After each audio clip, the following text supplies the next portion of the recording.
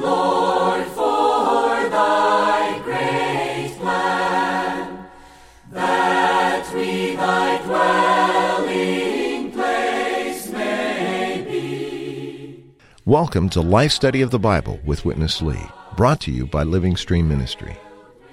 Witness Lee faithfully served the Lord for more than 7 decades, co-laboring with Watchman Nee in China in the first half of the 20th century, before continuing his ministry in Taiwan, later in America, and eventually over the entire earth. He spoke these weekly life study messages before thousands of people, and much of his speaking has been published as over 400 titles.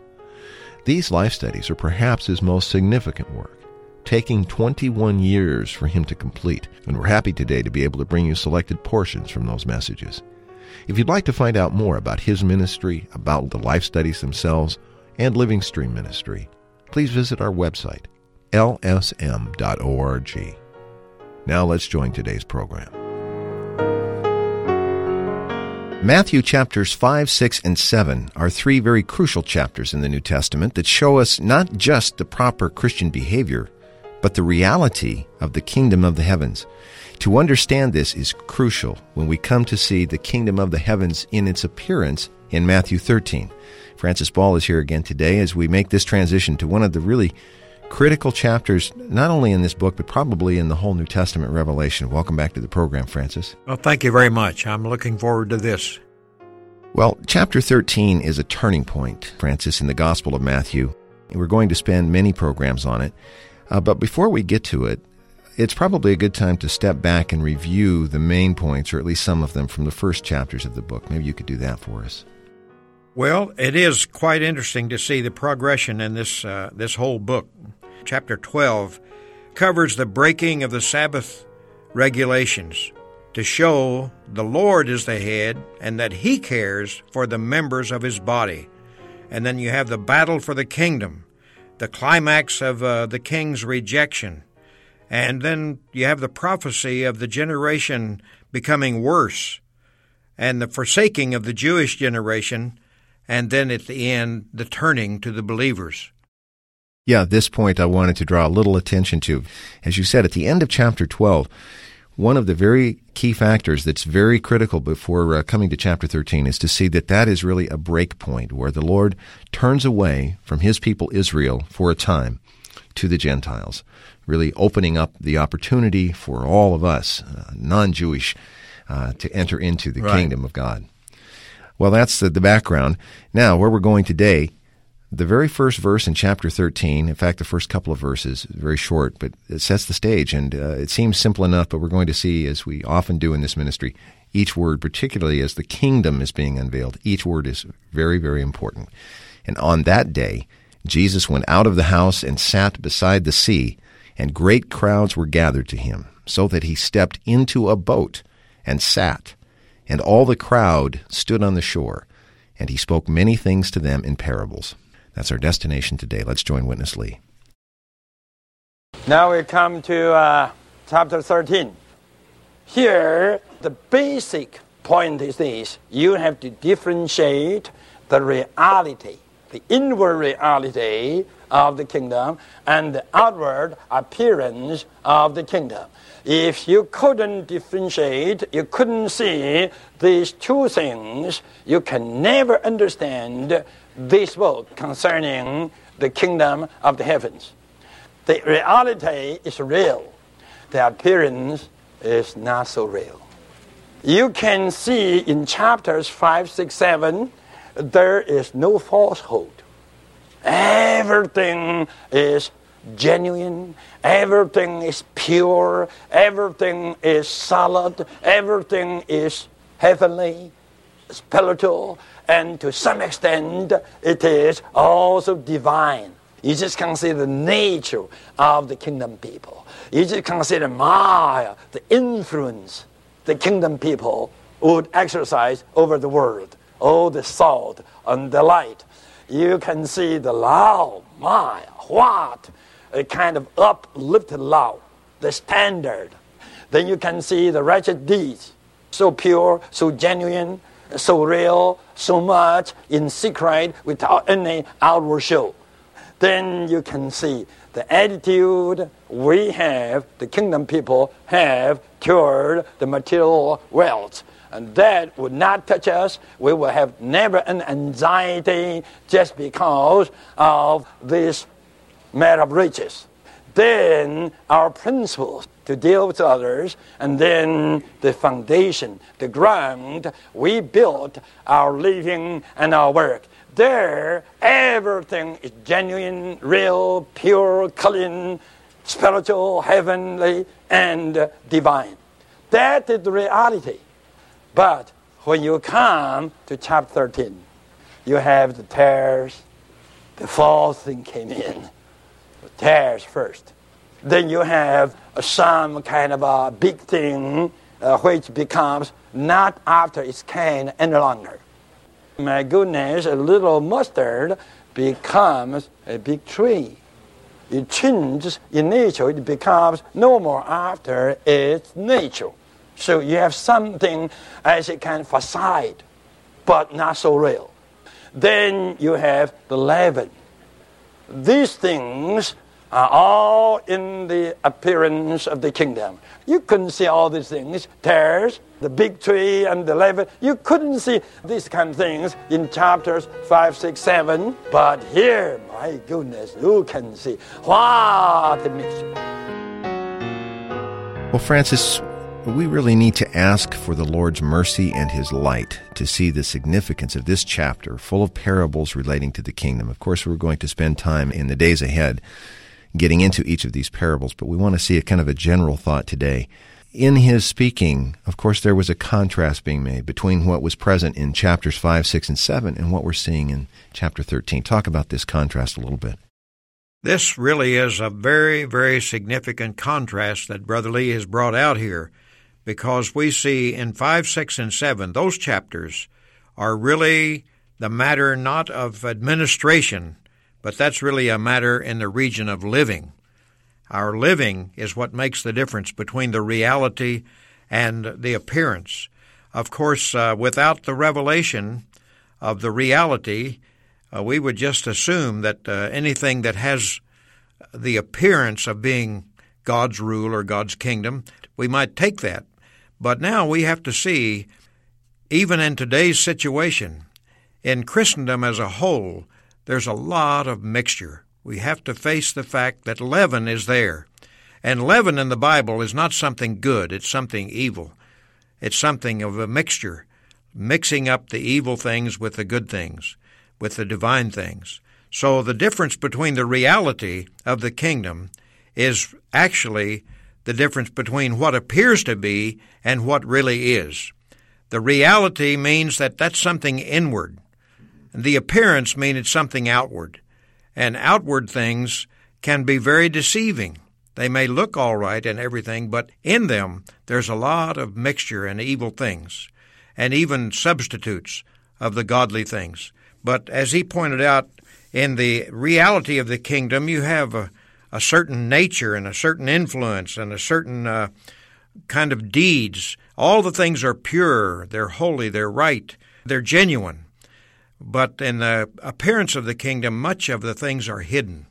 And they talk about and make it look like this is the real thing, but actually it is just something outward in appearance, but not the reality inwardly.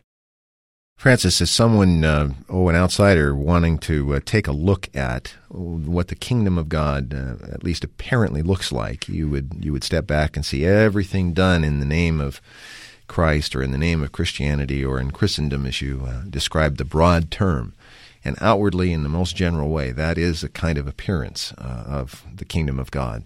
But there is a stark contrast between that big facade, as Witness Lee called it, between that and the actual inner reality of the kingdom of God within each of us.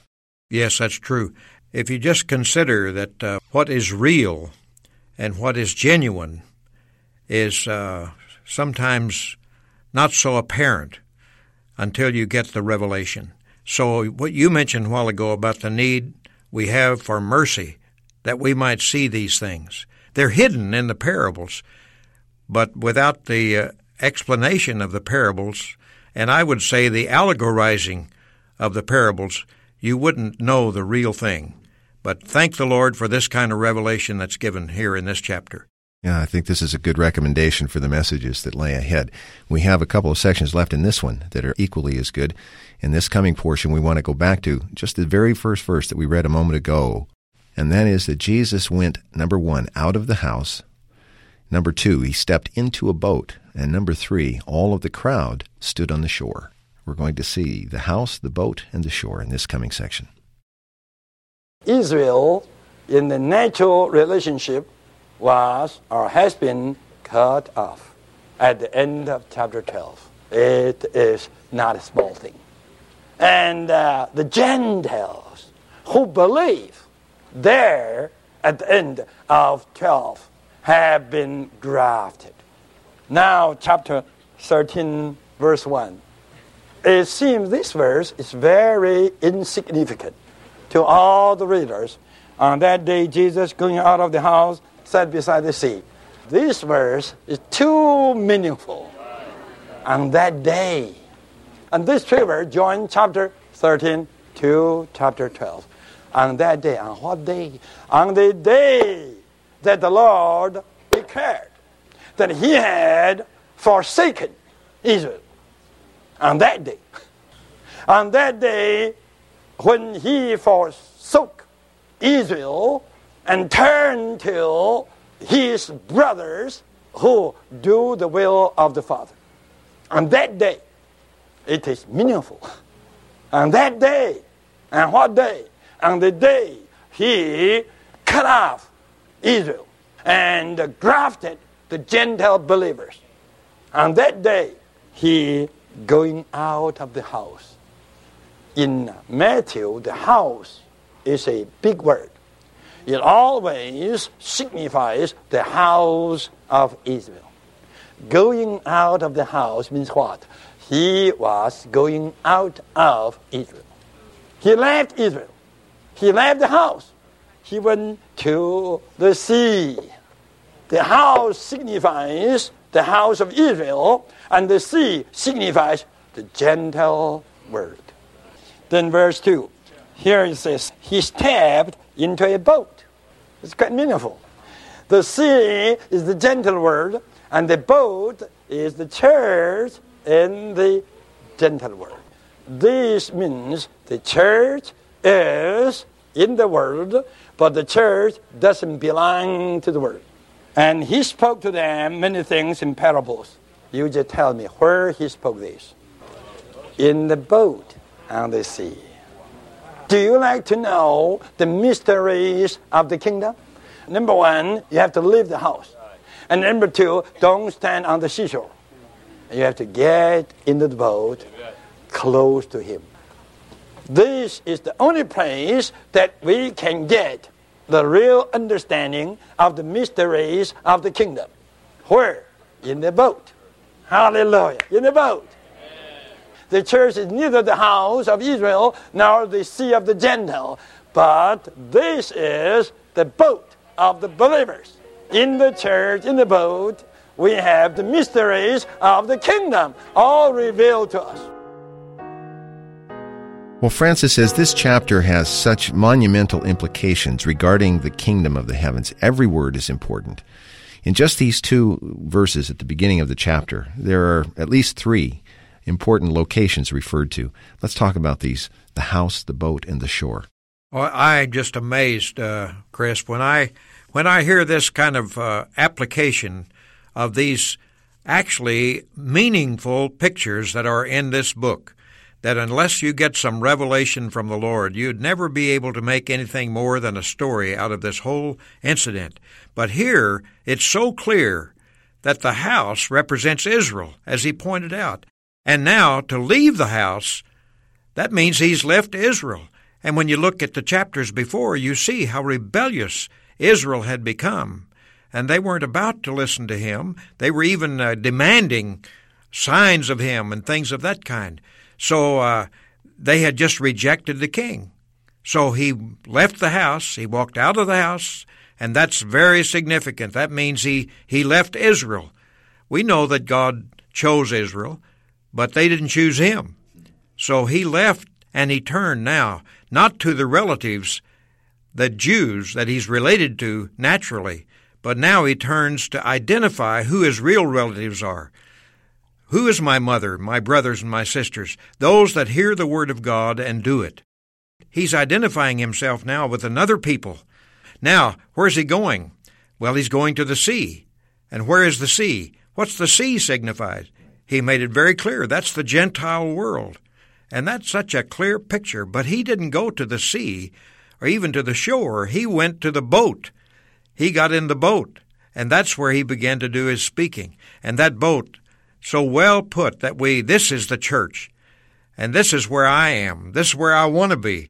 I want to be in the boat where the Lord is speaking and explaining all these parables.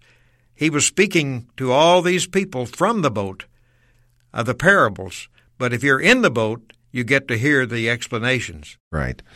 Interesting. The crowd had gathered and stood on the seashore to hear these things. But the place to be is in the boat. Right. Where he is. That's right. The closer we can be, the better. And certainly it's not possible to be closer to the Lord today than to be in the church. So where are we?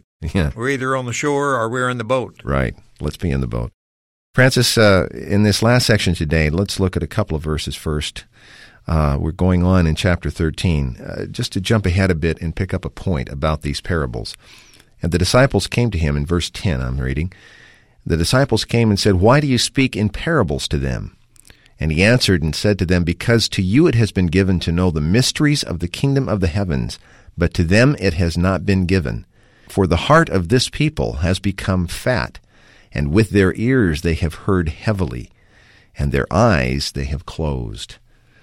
That's the parable regarding those who weren't hearing so well and seeing so clearly. I think that refers to just about anybody not in the boat at that point. I think so. Well, let's go to Witness Lee for our final portion today. The disciples asked him, "Why you just talk about the kingdom in parables?" So the Lord just told them, in order not to let them know. In order just not to let them know. But in order to let you know. The Lord Jesus goes on to tell the disciples, those Pharisees, those stubborn generation, they just cannot understand. Why? Altogether, their thought was with their heart. Their heart was full of fat, F-A-T. It signifies pride. Pride of having something. Because of their pride, their heart was filled with pride of having something. This affected their eyes, their ears. They have the eyes to see, but they cannot perceive. They have the ears to hear, but they cannot understand. So what? So all these mysteries of the kingdom became nothing to them. All became a mystery. Just because of their pride. Proud of having something would affect people not to see, not to perceive, not to understand. But the Lord said to the disciples, "You are blessed." The Lord said, "Your eyes are blessed because they see, and your ears are blessed because they hear."